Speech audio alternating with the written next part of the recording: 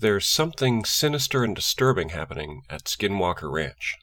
But as we're about to see, it might not be the sinister and disturbing thing that we expect. This is only a test. This is only a test. This is only a test. Hello and welcome to the Uncover Up. I'm one of your co-hosts, Nathan Radke, and joining me remotely, because I think he has tuberculosis or something, is Dr. Lee Kunla. 'Tis the season to be gross and disgusting. That's because it's December. As we're recording this, it's only a couple days from Decemberween, which is a reference that I think probably 2% of the listeners are going to get, and Lee's not going to get. But those 2% of the listeners who got that are so happy right now. Happy Decemberween, everybody. Do you want to fill us in, or is it just a mystery that we now have to Google? That's a mystery. And because it's Decemberween, that means that 2023 is almost over. And we have spent a lot of 2023 looking up to the sky and looking down at ourselves and the interaction between those two things to try to understand the way that our society has looked at the idea of the UFO and the flying saucer. And it's been a hell of a ride. We started off with the idea that, in the 1940s, the American government is very worried that this flying saucer mania that's sweeping the nation is a threat. And that sets up so much of how things would eventually shape up with the UFO situation. The American government trying to keep a clamp on the flying saucer mania, assuming that it was going to turn out to be some kind of Soviet psyop or something like that. And then all the other stuff we talked about. You can go back and listen to all the episodes over the year. But here's a question, or maybe an observation. Here's an observation. This story starts with the American government worrying that the population is going to get too into flying saucers and UFOs. Is it possible that the population should have been maybe a little worried that the government or parts of it were going to get too into flying saucers and UFOs? Well, I think over the history, both has happened. And what we're going to talk about today is maybe the confluence of both of those things happening. We have a kind of government overreach as well as a lot of citizen investigation into this last piece of the puzzle to the story that Nathan and I have been narrating over the last year. This story of the evolution of the UFO, mythology. What happened was during the summer, we had the UAP hearings with David Grush, and we, of course, had 2 episodes on that. So we skipped ahead. I think we were in our narrative account around the 1980s, and we had to skip ahead because of this really sensational bombshell revelation of what was apparently going on in the deep state, what the government knew about aliens from an inside whistleblower. It was really remarkable. For about a month there, in the news, constantly, we had stories about, there's been people killed by UFOs. There is this massive cover-up. Remember, there were those 2 alleged alien mummies that showed up in Mexican Congress, and that was all happening in summer of 2023. So we had to sort of pause our narration to sort of jump ahead and talk about that. Then we went back and we talked about the rest of the 80s. We talked about the 90s. We watched an X-Files episode. We got sort of into the late 90s. And this, I guess, is the last piece of the puzzle of this story. It's amazing how much we haven't talked about. It's amazing that we haven't talked properly about Roswell? Thank you. About Roswell. We haven't talked really about Bob Lazar. That's because I refuse to talk about Roswell until we talk about the Aztec UFO crash. Okay. So, dear listeners, more is coming. But this is the end of this year's step-by-step history. And this is the last piece. This gets us from the late 90s to David Grush's testimony in early summer. And it is about this place called Skinwalker Ranch. Yeah, because there are certain locations that add to the whole myth, the whole story of the flying saucer. And Roswell, of course, is one of those. Aztec, New Mexico is one of those. Area 51 is one of those. Maybe even the site of the pyramids or Stonehenge. Yeah, all of these, and some of them they're all real places, but some of them legit have some interesting conspiracy aspects, and some of them don't, and some of them are pop culture influenced, and some of them are, just sort of weird random places. And what we're talking about today is one of those key UFO locations. Yes. So this key location is about 150 miles outside of Salt Lake City in Utah, and it's in the Uinta Basin. It's called Skinwalker Ranch, and it is the hotbed, apparently, of all kinds of paranormal activity, things like cryptids and UFOs and interdimensional portholes and poltergeists and regular ghosts and all kinds of things besides. There might even have been visitations by the Men in Black. It really kind of combines all of these things together. And so that, weirdly, is the missing piece that takes us from the late 90s UFO story that we left off with people like William Cooper and the Montauk Project and gets us right to David Grush's testimony. Yeah, what makes Skinwalker Ranch so amazing is that all of the stuff we've talked about this year, everything from alien visitation to cattle mutilation to time portals to cryptids to everything, it's all like manifested in this one little spot in Utah. Yes, and you're right. I forgot to mention cattle mutilation. There's a lot of very classic cattle mutilation that happens as well. It really gets going in the mid-90s, and then interest in it develops when a millionaire takes it over and makes it a kind of also a research hub, and that continues even till today. And then the American government gets involved. They do indeed. So that's exactly it. So this story sounds like a bit of a mess. So let's start at the beginning. No, weirdly. Oh, let's start at the end. Let's start at the end. Only just to get us to the beginning. Okay. What better way to get to the beginning of something than as far from the beginning as possible? Exactly. Leave it to me. When you watch David Grush's testimony at the UAP hearings earlier in the summer. And he, of course, was not a pilot, but an intelligence agent and a former intelligence agent. And unlike the pilot's testimony at that hearing, which was kind of measured and careful and said, yeah, there's weird stuff, we didn't know what it was, Grush came in and just started throwing some heat. Right. That's where all the really amazing and quite startling revelations came from his testimony. Non-human biologics and, as you said earlier, Nathan, maybe people being hurt or murdered because of their involvement in revealing this secret government project in reverse engineering alien technology, the fact that there were alien crafts, all of that stuff came from David Grush's testimony. Mm-hmm. Now, interestingly, sitting right behind David Grush, and we did mention this on the episode that we did that summer, there are two people sort of flanking him both left and right. You don't see it in all the shots, but there are a couple of shots of David Grush speaking where right behind him are two people. One of them is a guy, I would put him maybe in his early 50s. He's got a big beard and a short, almost kind of military-style haircut. And his name is Jeremy Corbell.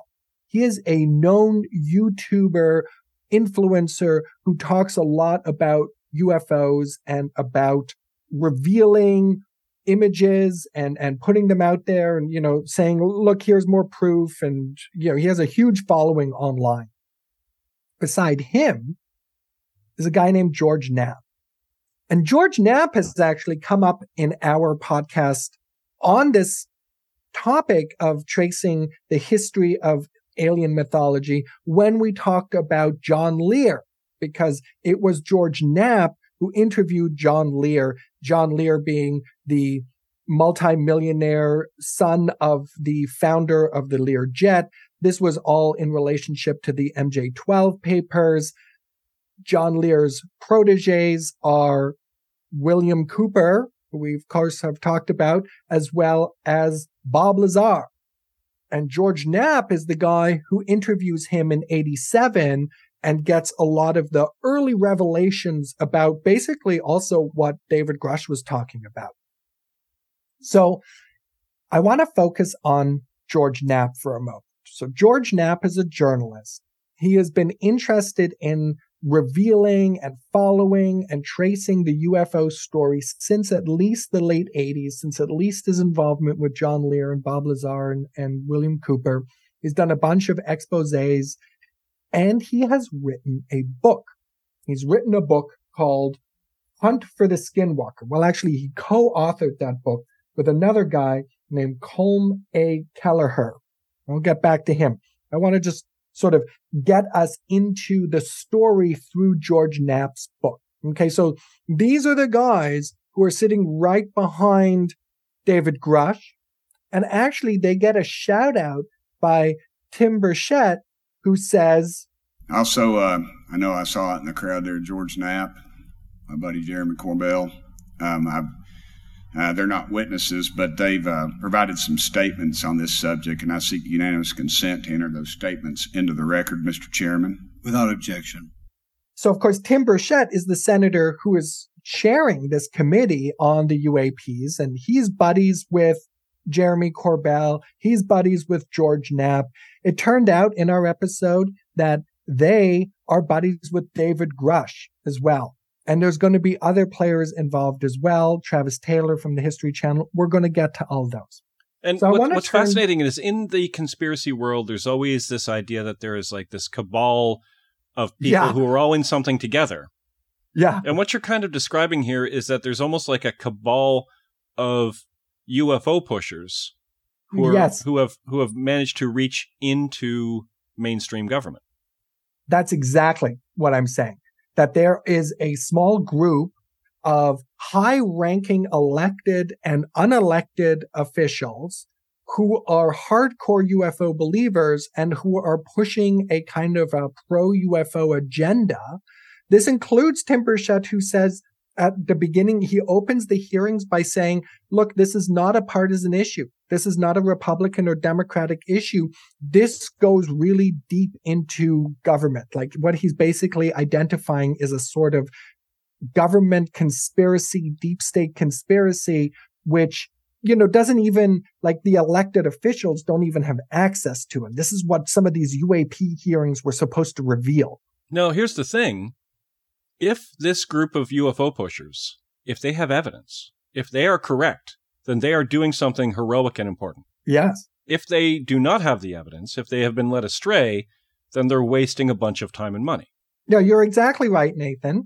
It really is a question of, are they being heroic whistleblowers, or are they wasting taxpayer dollars, wasting airtime, and leading a whole bunch of people astray when there are other much more important issues potentially that need solving right now? But I want to get into the whole discussion. So I want to get us to the beginning, as you said. I want to get us to the beginning of the story through George Knapp's book. So co-authored with Colm Kelleher, and it's called The Hunt for the Skinwalker. Okay, so just as we've already mentioned, this is this hotbed of paranormal activity. And I'm going to sort of take up the narration as the book presents it. So you have this ranch, and maybe stuff has been happening there. We're not exactly sure, but there is a family that takes over the ranch in the mid-90s. I think it's around 94. That family is known as the Gormans. And it's a ranching family. They have prized cattle, and they're really excited to, kind of start life again in this rather bucolic area of Utah. They're going to raise these prized cattle. And so they move in there, but already right at the beginning, weird things start to happen. Well, I mean, even when they show up, there's something a bit weird about this ranch. There seems to have been, by the prior owners who they bought it off of, there seems to be these weird precautions that were taken. Bars on windows, locks everywhere, doors chained shut. It almost seemed as though the previous owners were anticipating some kind of invasion or some kind of intrusion. Ominous, spooky. Exactly. And that then, although to be fair, this story comes from the Gormans, not from the previous owners. Right. So that's may or why may I not be true. started with, exactly. That's why I started with the Gormans, because the previous owners themselves don't come on record to say any of this stuff. Mm-hmm. The Gormans do. And to your point, though, maybe they were expecting something. It starts right from basically day one when they have an encounter with what might be a kind of a werewolf figure. It's a huge wolf, maybe about 400 pounds.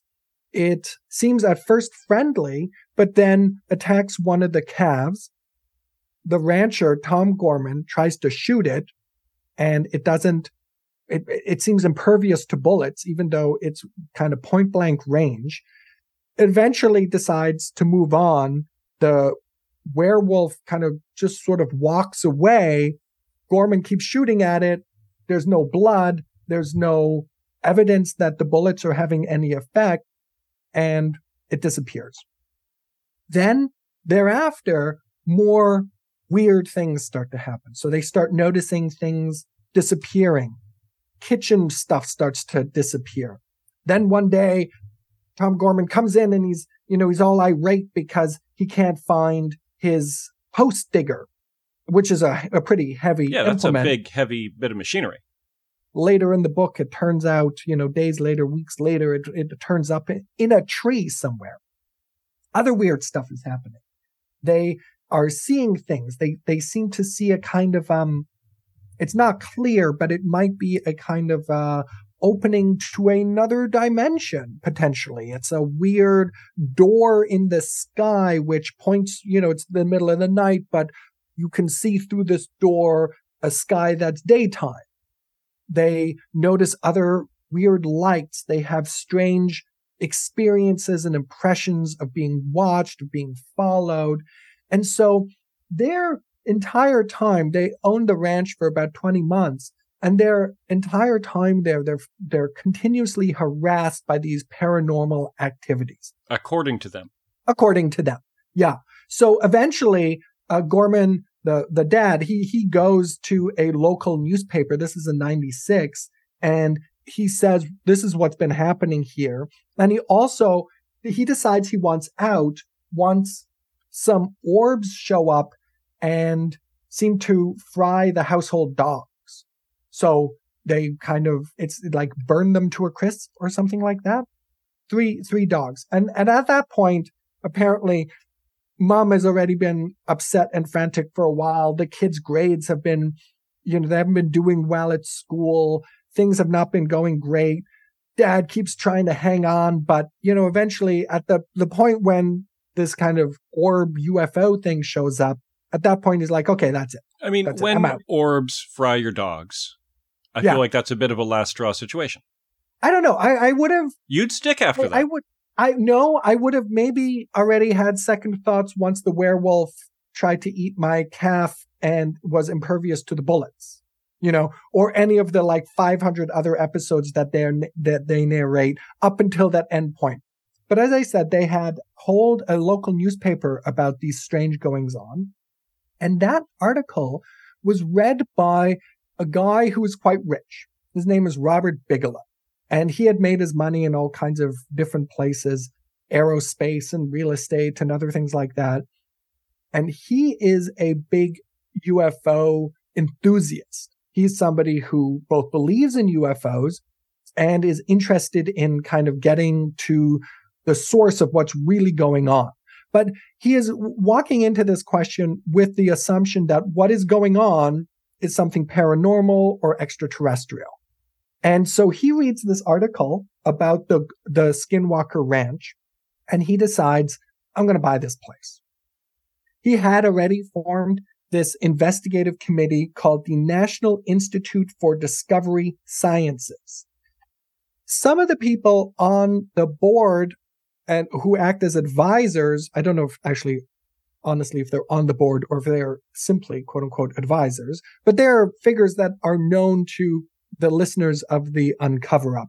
People like Hal Puthoff, who already was there right in our first episode in Stargate, and he's the guy who got one of the researchers who got taken in by Uri Geller and the remote viewing stuff.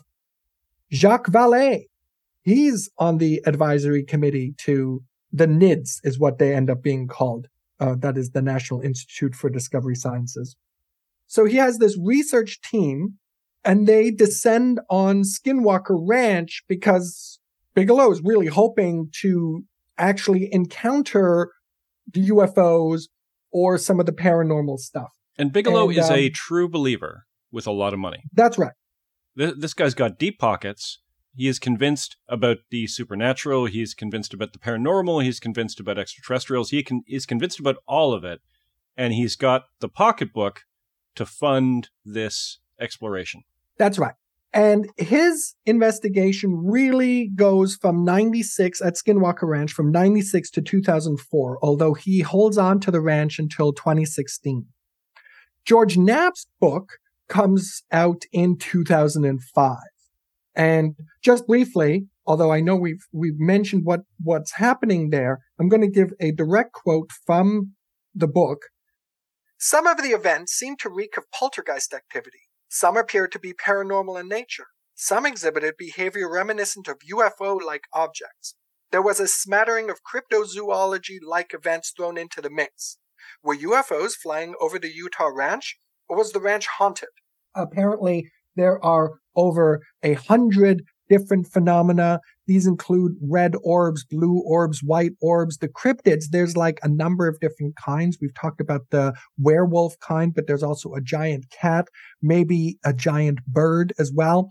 I say maybe because some of the accounts, it's not clear. They happen at night. It's seen through night vision goggles. It's in the trees. It moves very quickly. Only one person sees it. And this place, it's amazing. It's like it's a combination of all of the Uncover Up episodes. It's got a touch of Mothman here, and some of the Ghost episode over there. Yeah, and it's like it's all happening at this ranch.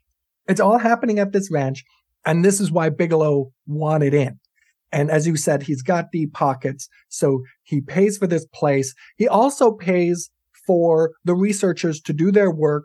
And he gets them fancy equipment as well. So they've got night vision goggles. They've got all kinds of sensor equipment. Their mission is to have the experience, first and foremost, the experience themselves, but then also to capture it in some kind of way that they can present to the larger public to kind of show, look, this stuff is happening for real. George Knapp, throughout the book, knows, and this is a recurring theme, that the evidence is always very elusive. So the experience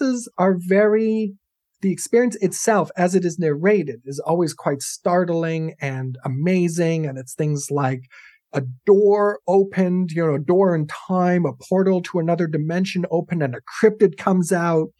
But they're unable to get any photographic evidence of it. They're unable to get any DNA evidence. They're unable to get any kind of, actual evidence in any concrete way. Knapp even goes on with Joe Rogan, and Joe Rogan asks them, and Knapp is forced to say, look, they don't have concrete evidence. And it's always as though the evidence is very elusive. The experiences are really compelling and gripping, but the evidence is just not there. Why is that, though? If you have this team and they're there specifically to investigate it and they have the equipment, why aren't they producing any kind of evidence? Why, indeed. And that's, of course, something that we'll come back to in just a moment. I have heard people try and rationalize this, saying that, well, you're dealing with paranormal phenomena. It is by nature quite elusive. You have to almost be a believer to have the experience, and then the experience might not be something you can translate onto, a video recording. That sounds like a rationalization as opposed to any good explanation for why there isn't good evidence. And I will get into this evidence more, but there really is no good evidence. I mean, they send samples to a university lab that they think is alien goo, and it turns out to be muddy water. there's a journalist who goes up and lives at the place for a couple of days, and none of the stuff that the other people say is happening there, even while he's there, is happening. I mean, so there's always that issue where someone will say something like, well, if you don't believe in it, then your energies will drive these phenomenon away. Yeah. And that's always a problem, because then that raises the question, is this externally real, or is this just something that is happening in the imagination of the true believers? You're setting up a nice segue. I wasn't quite prepared to. Yes, as you do, segue Nathan Radke. I wasn't quite prepared to go there now, but I will. What happens is basically there is essentially two accounts of what happens as Bigelow owns the ranch. There's Knapp's account, which says all of these amazing things were happening, but they weren't able to capture it in any kind of way that they would be able to present to the scientific community or to a generally interested public. There's another account, though, which is nothing happened. And Bigelow loses interest because nothing happens, and then eventually he decides to sell up because nothing is happening. So I'm going to cite a researcher, Mark Cocciati, who did a real deep dive into Skinwalker and tracked down a bunch of people who worked at the ranch. These were, to some extent, researchers, but also often just security people. And he interviewed them, and he said, like, what really happened here? And basically, nothing happened according to them. But Bigelow didn't like that. So Bigelow he would get frustrated when he asks his team, hey, what happened today? And they're like, nothing happened. He didn't want that as an answer. So the researchers pretty quickly discover where their bread is being buttered. Right. And how to please their funder. Because, of course, if he pulls the plug, they're out of a job. They're not making any money anymore. So they essentially collude to generate the information that he's looking for. And these are direct quotes here from Cocciati's article. Mr. Bigelow did not like to be told that there was nothing to it. The bottom line was just tell him what he wants to hear. For most of us, it was simply a paycheck. I don't believe anything happened at the ranch. There's nothing happening out there that cannot be logically and rationally explained. So this comes from... But reason and logic isn't going to put food on the table. It's not going to grease your palms. The good money is in the weird, because that's what Bigelow wants. That's what Bigelow wants. And apparently there was a guy who would get drunk and then just start writing stuff. And he would then fax it directly to Bigelow. And he was like, I saw this wolf and then it disappeared and, whatever. And I mean, these are guys who are on a dusty ranch outside of, Salt Lake City. Like, they're not close to Salt Lake City in any meaningful way. So they're just... And even if you are, you're just close to Salt Lake City. So you can believe George Knapp and Colin Kelleher, who say all of these incredible things were happening, or this researcher who interviewed a bunch of the people who were not directly invested in it, who were like, look, you kind of just told the guy what he wanted to hear. And now, in and of itself, let's be super generous. We kind of maybe still have you just kind of got to believe one or the other. So I'm going to get back to some more evidence in a moment. But that is basically what happens during this period of Bigelow's NIDS investigation, 1996 to 2004. And then in 2016, he sells it to another very rich man. This guy is Brandon Fugel. And Brandon Fugel buys the ranch essentially for the same reasons that Bigelow bought the ranch. Now, before we went on air, you were asking, is this a grift or is this a story of true believers? And I said, I am not sure, because it depends on at what stage in the story we're talking about. Were the Gormans true believers, or were they just kind of telling a tall tale? Bigelow is definitely a true believer. Yep. But again, now with Brandon Fugel, I'm not sure. Because what Brandon Fugel does, he brings in the History Channel and they make a show called Secrets of Skinwalker Ranch. And if you do that, you can't have a show like that and then for a whole season say, the secret is there's not much going on. Next episode, not much goes on. You can't do that. If you have a show, you're going to need to have something happen. In this one respect, the show is actually quite amazing because nothing does happen in the show. And yet, but you got to turn that nothing into something. Exactly. They turn it into something in actually the most ridiculous way. So you can, of course, watch the show. It's still being aired now. I don't know what season it's in. I picked an episode at random and forced myself to watch the whole thing. I've watched various tidbits throughout my research for this, but I was like, I'm going to watch kind of the whole. I can't. I'm sorry. I love my Uncover Up audience, but I just couldn't watch all 5 or 6 seasons of the show. I couldn't do it. 6 seasons. It's amazing. So this is season 5, episode 3. And okay, first of all, I should mention some other players now that enter in. So we have Brandon Fugel is part of the story now. And he buys it it seems in order to generate this TV show about it. Yes. Now, is he like Robert Bigelow, a true believer, or is he somebody who is more savvy and is going to turn a buck out of this? I don't know. Maybe a bit of both. It's hard to tell. Just another tidbit here, which I found interesting in and of its own, on its own merits, is that Bigelow buys the ranch for $200,000, sells it,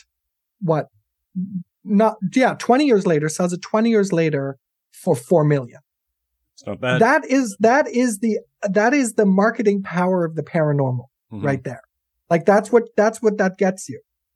Back to Secrets of Skinwalker Ranch, season 5, episode 2. It begins with they see some strange lights at night.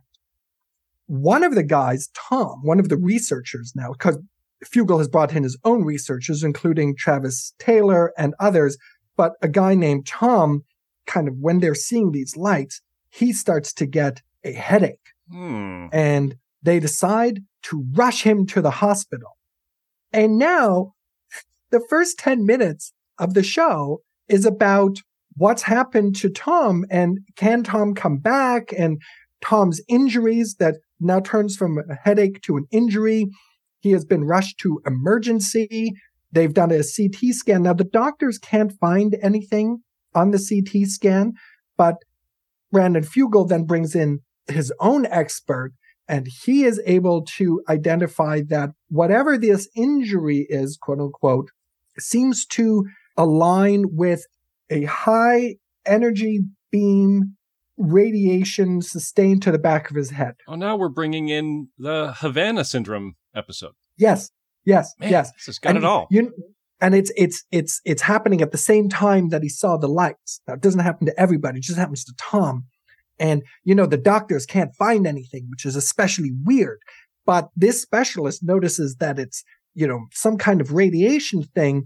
And it's also eerily weird to an injury that he had 2 years earlier.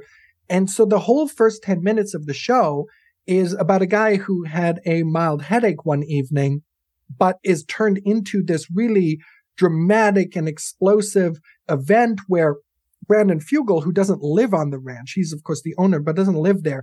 He flies in on a black helicopter. The door opens. He runs out. They have this star-chambered meeting with all the researchers where they're all sitting around very serious. One of the things... this is a masterclass in how to turn nothing into something. It really is. I mean, part of it is the reaction. Is nothing happening, then react to it as if it's some big deal. The fact that the doctors don't find anything, that becomes part of the something. It's like, the doctors find nothing. It's got to be something. It's got to be even more suspicious. Weird. Yeah. Exactly. That's the narrative of the whole show. I got to watch this show. Sounds great. It's heightened, as you say, very much music playing, I'm sure. Yes, and it's always this kind of intense staccato kind of music, low beats and ominous sounds. it's predicated also very much on already a pre-existing belief in that there is something happening at Skinwalker.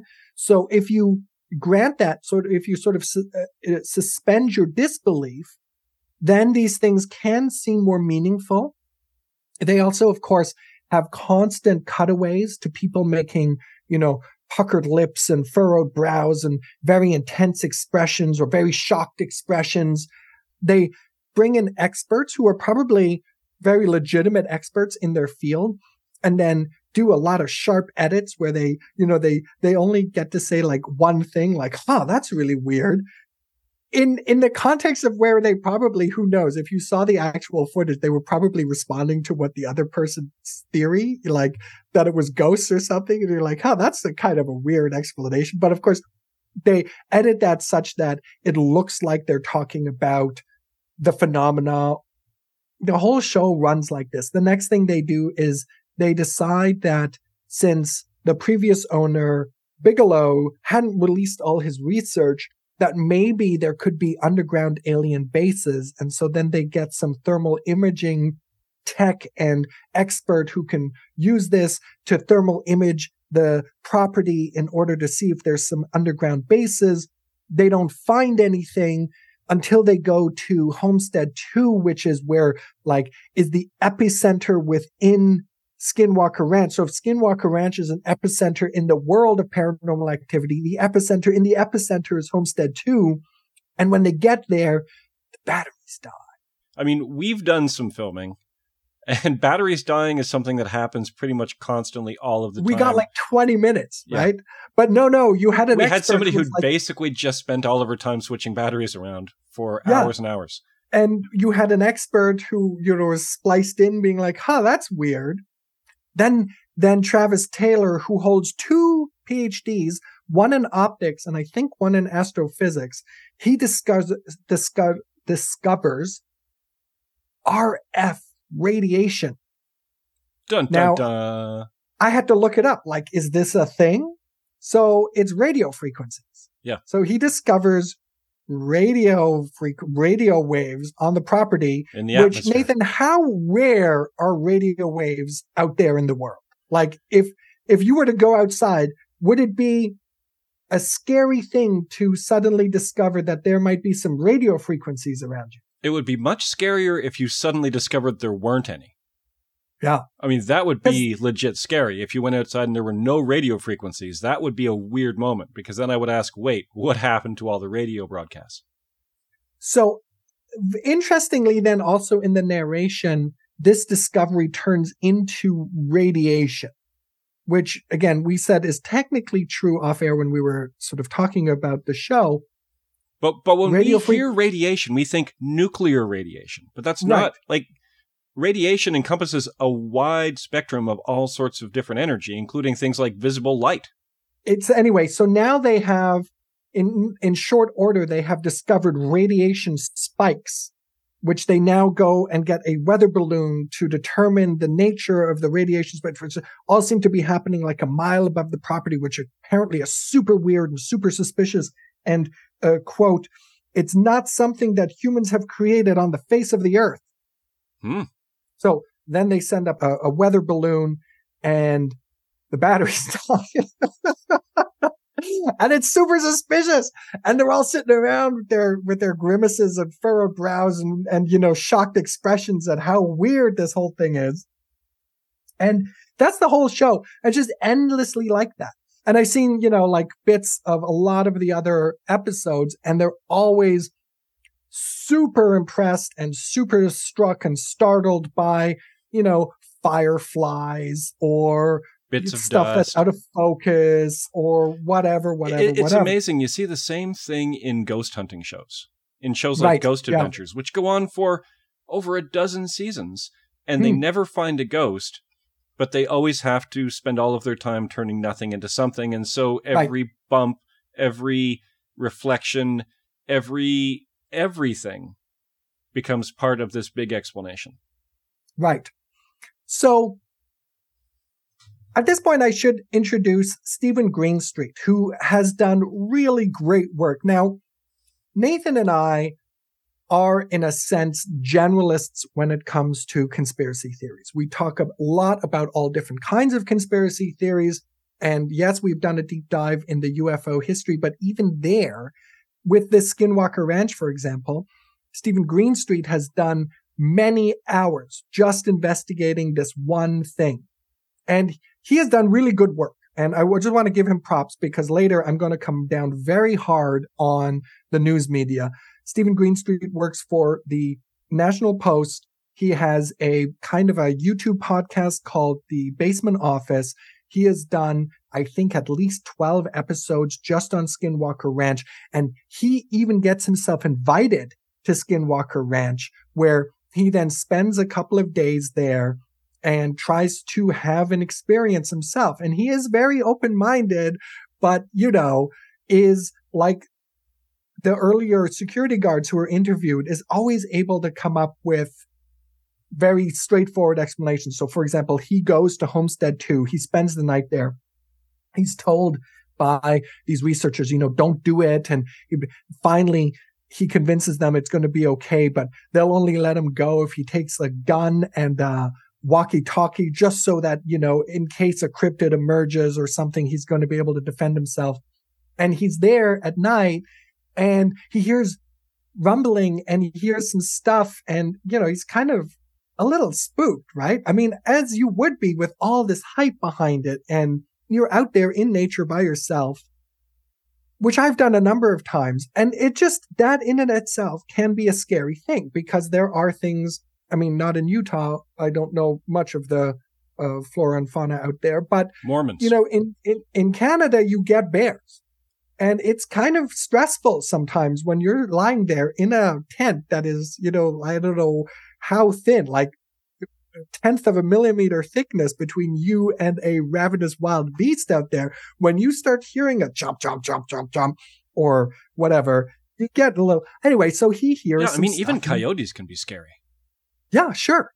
Because we're like, pampered, like soft, squishy things. I mean, we have our lunch eaten by squirrels. I mean, we are. Yeah.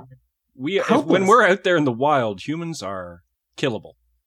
So he's a little worried, right? And then he goes and tracks down the sound, and it's raccoons. Oh. And then he sees some stuff in the sky, and he's like, "What the heck is that?" And later he goes home and he has a program where you're able to find stuff, and it's the Elon Musk Starlink satellite. So he sees that, and it's like, okay, he has a really strong physical reaction at one point. His eyes swell up, and he starts to and he's having like a hay fever attack. So all of these potentially spooky things, which if you are so inclined, could be interpreted in a very sensationalist way, because he is going to take that extra step of also trying to disconfirm the evidence, like not just leaving the rustling as, oh my goodness, there's a cryptid, or not just leaving the things in the sky as, oh, I've just seen a UFO. He does the next step of trying to investigate it. Just like the security guard said, it all has a rational explanation at the end of it. Just like the labs that were getting Bigelow samples of muddy water, which were strange. It's just muddy water. Like you can look up the evidence. And so, yeah, like you say, the TV show now with Brandon Fugel and Travis Taylor is really just turning nothing into something, relying very much on the audiences buying in already at the beginning to the idea that there is something scary here, and not ever being able to produce anything. There's nothing in this book. There's a follow-up book called Skinwalkers at the Pentagon. All the same stories, no evidence. Like there's just not one shred of evidence. There's not a photograph. There is not a chemical analysis done by a university. Nothing. Greenstreet goes up there, nothing.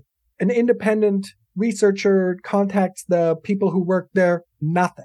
So really, there's a lot of the weight now. Earlier I said, well, we have one guy saying that there's something there and one guy saying there isn't. Now it really seems like the only people who are saying that there's something there are people who are getting a paycheck to say that there's something there. Because the Bigelow thing, where people were giving him what he wanted to hear, is now being repeated in the search for the Skinwalker, the TV show, where again, you're only getting money for the TV show if you keep saying there's another dimension and there's a cryptid and there's a ghost and there's a UFO and all of that kind of stuff. It's just the nature of episodic TV. You can't have a teaser where somebody says, next on Skinwalker, nothing much happens. Exactly. So the next for the episode that I watched was a whole UFO encounter thing. So this time, they had this whole like weird paranormal reaction and underground bases and weird radiation signals. And then the next episode was going to be about aliens. Now we're getting into the real conspiracy, which is more about what you said at the beginning, was there is this whole cabal of believers. So I want to go back to when Bigelow owns the ranch. What happens is after George Knapp and Colm Kelleher publish Hunt for the Skinwalker in 2005, there's a guy at the DIA who reads the book, and he gets in touch with Bigelow, and he's like, I want to come to the ranch. So he goes to the ranch. And apparently, in the kitchen of one of the homesteads, he has a, quote, experience. He sees some apparition manifesting in the kitchen. And Bigelow doesn't see it. He's with him. But this guy, Lekatsky is his name, he has this experience. And he comes back and he's like, we got to look into this. This is a big deal. So he contacts Senator Harry Reid. Now, Senator Harry Reid is a friend of Robert Bigelow. And he is like, okay, Bigelow has been funding Reid's campaigns. So the DIA guy contacts Reid. DIA should, just in case anybody's wondering, Defense Intelligence Agency. Mm-hmm. He contacts the senator. The senator contacts his buddy who owns the ranch. And the DIA guy, Lekatsky, and Reid together basically draw up plans to fund a project called OSAP. Now, again, this all comes from Stephen Greenstreet. He did some really good investigative journalism on this. And he and Mark Cacciatti are really the only ones that I've encountered out of all of it, like 60 Minutes and the New York Times and CNN and MSNBC. None of them did any of this. So, but these guys did. And what they discover is that they make public money available. Senator Harry Reid and, working with this DIA guy, they essentially design a project to research the paranormal activities happening on Skinwalker Ranch. They get $22 million of taxpayer money. But in the proposal, they strip out any mention of the super overtly paranormal stuff. They take out the poltergeists. Exactly. They take out the cryptids. But they do, it sounds like some advanced weapons project. But I have it in front of me, or at least a sort of a summary of it. And if you know what you're looking for, there are some interesting, quote unquote, some kind of telltale signs that what they're doing is borderline a bit woo-woo. Yeah, woo-woo, exactly. So here are some. Theory and experiments of invisibility cloaking. Wormholes in space. Wormholes in space? For real? Fine. If you were like an astrophysicist at a research institution that does astronomy, that's known for astronomy, you were known for doing work on black holes and the theoretical aspects of this. Okay. But what's the DIA or the Pentagon doing investigating wormholes in space-time? That's in the technical report review results. Okay. Improved statistical approach to Drake equation. Now, Drake equation, of course, is for searching for extraterrestrials. Yeah. Right? So wink, wink, nudge, nudge. If warp drives is another Oh boy. Star Trek. So even though it's stripped of all the paranormal stuff, it's still, as you say, there are traces.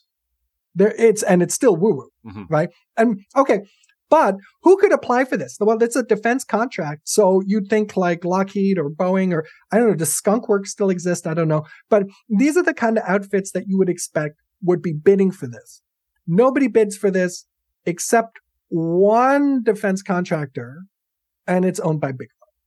It's Bigelow Aerospace something. I have it in my notes. I won't even bore you with it because the point is, this is backroom dealings amongst UFO buffs in the private and public sector where it's like, I'm going to give my buddy some money to research some stuff on his ranch that he is interested in. And the sort of thing that happens constantly at all levels of government happens municipal, federal, state, or in Canada, but on provincial. This stuff?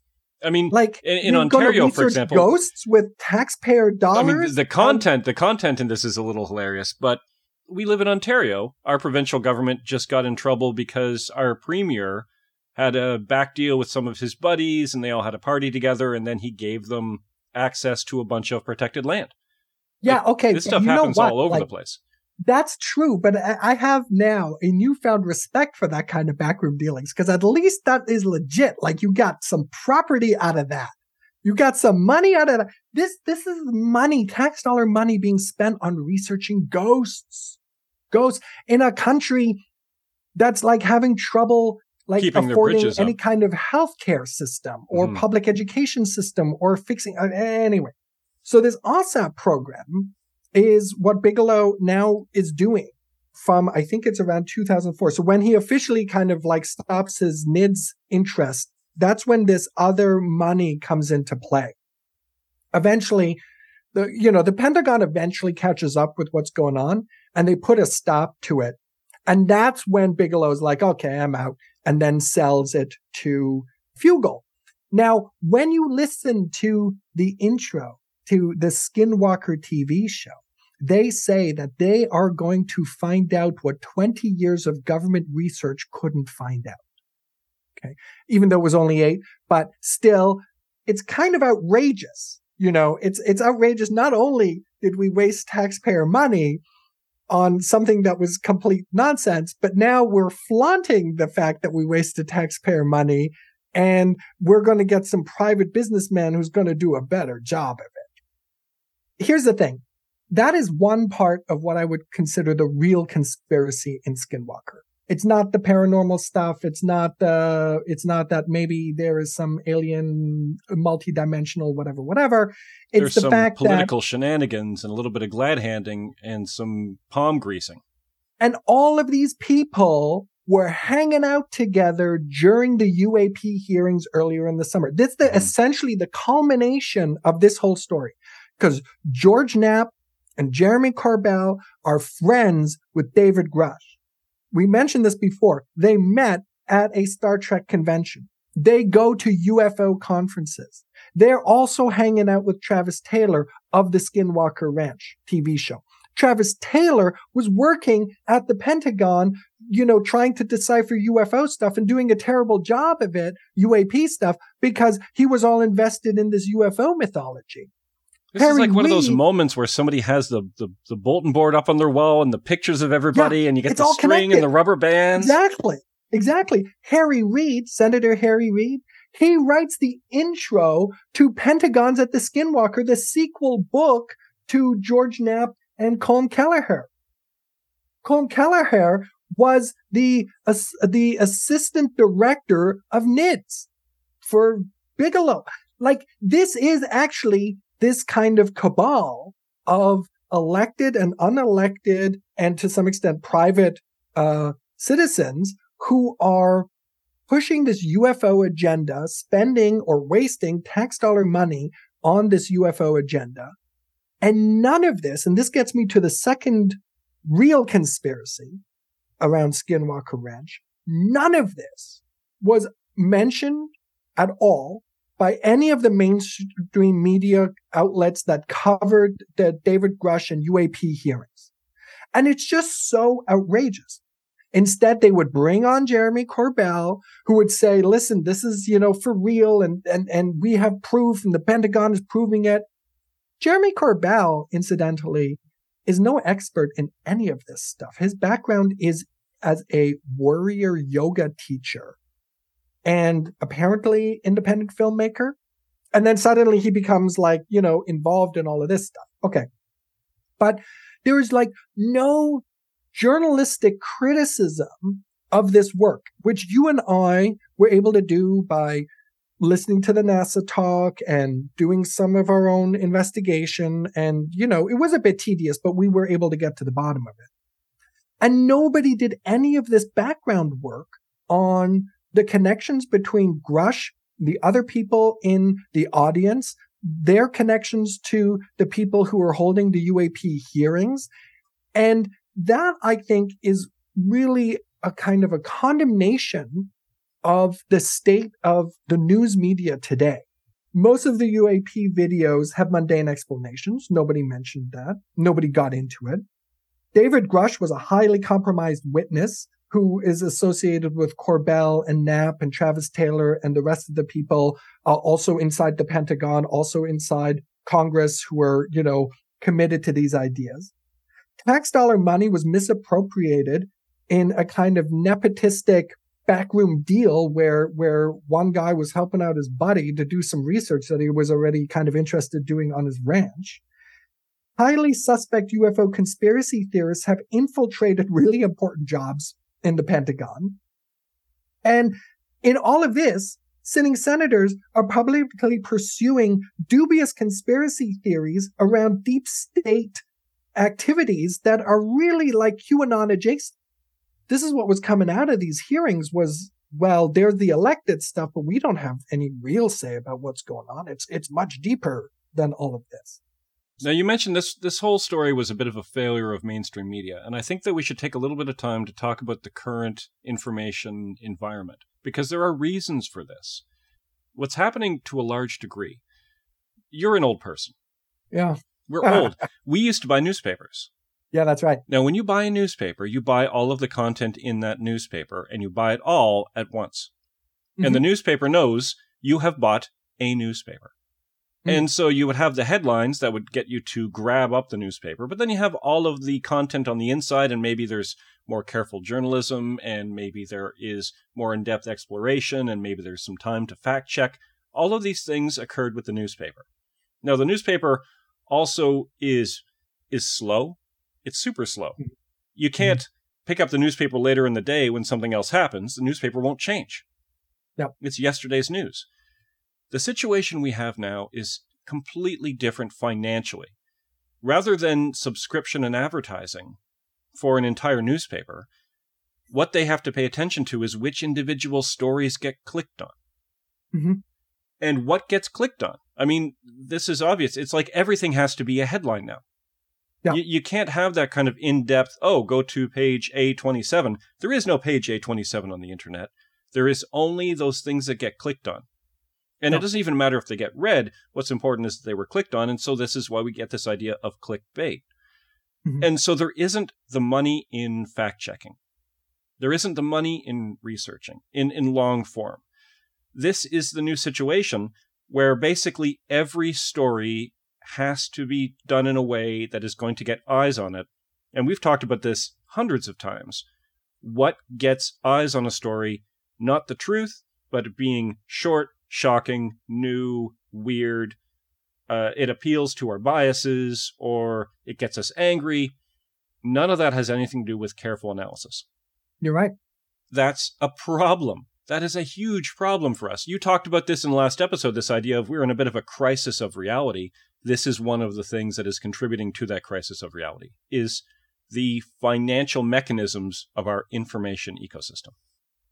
Yeah, you're absolutely right in all of that. And I think the problem here is that because the news, which traditionally was the source that was supposed to do the work, right? I mean, the news has this, in democracies, has this political function of telling me what is going on beyond my own experiences, beyond my own community, so that I have a sense of how to engage in the world as a responsible citizen, right? And so I rely on, in the same way that I rely on doctors or scientists to work through the evidence and the material that's out there and come to a kind of conclusion on my behalf. Obviously, doctors can be wrong. Obviously, scientists can be wrong. But we have to outsource a lot of this work to other people because there's too much work for us to be doing individually. And so the news organization's role was really to go around in the social and political world and look at the evidence and then distill it in ways that we would be able to absorb relatively quickly and get relatively the right information. Obviously, like with all the other areas, they could make mistakes. Sometimes those mistakes were deliberate. Sometimes a lot of political leaning comes into the interpretation of the data and what's important. Of course, I mean, bias is always present. Always there. Yeah. But today, you can't rely on them anymore to do that work for you. And you and I were able to come to the right answer, but it was through so much heavy lifting. I mean, I literally had to watch 4.5 hours of NASA scientists geek out on like a couple of videos and then do a lot more on top of that. Now, I just can't do that with everything. And of course, a lot of other people can't do it either. And I certainly can't do it in all the areas in my life where I need to get information about what's real in the world. And so you're right. I think we're in this real crisis, and this vacuum is being filled by things like the History Channel's search for the Skinwalker. History Channel. History, yes, exactly. Nathan is making very big quotation marks here. But they come and pretend to do the research, right? They're like, look at this tech and look at this expert we brought in from a university. And this is the information that is very reliable. And then they sell you just a bag of nonsense. The media plays along with it because they can see that that's where the money's at. Do you remember the giant penguin? We did an episode on the giant penguin. Yes. Ivan T. Sanderson was an author who was looking for all these cryptids. And we've seen from his correspondence with friends, he started off as an actual scientist. And he says, but the stuff doesn't sell. If I'm talking about actual science, it doesn't sell. If I start to push this idea of a giant killer penguin, I'm going to move books. Guess what I'm going to write about? The giant killer penguin. Yeah. I think that's Travis Taylor, too. He's the quote-unquote scientist on the History Channel show, the Skinwalker thing. He has 2 PhDs. And he's the kind of guy who should know better. And he probably does. But, it sells. What are we doing? Why don't we just sell exactly. it? This is ridiculous. Let's retool this whole thing.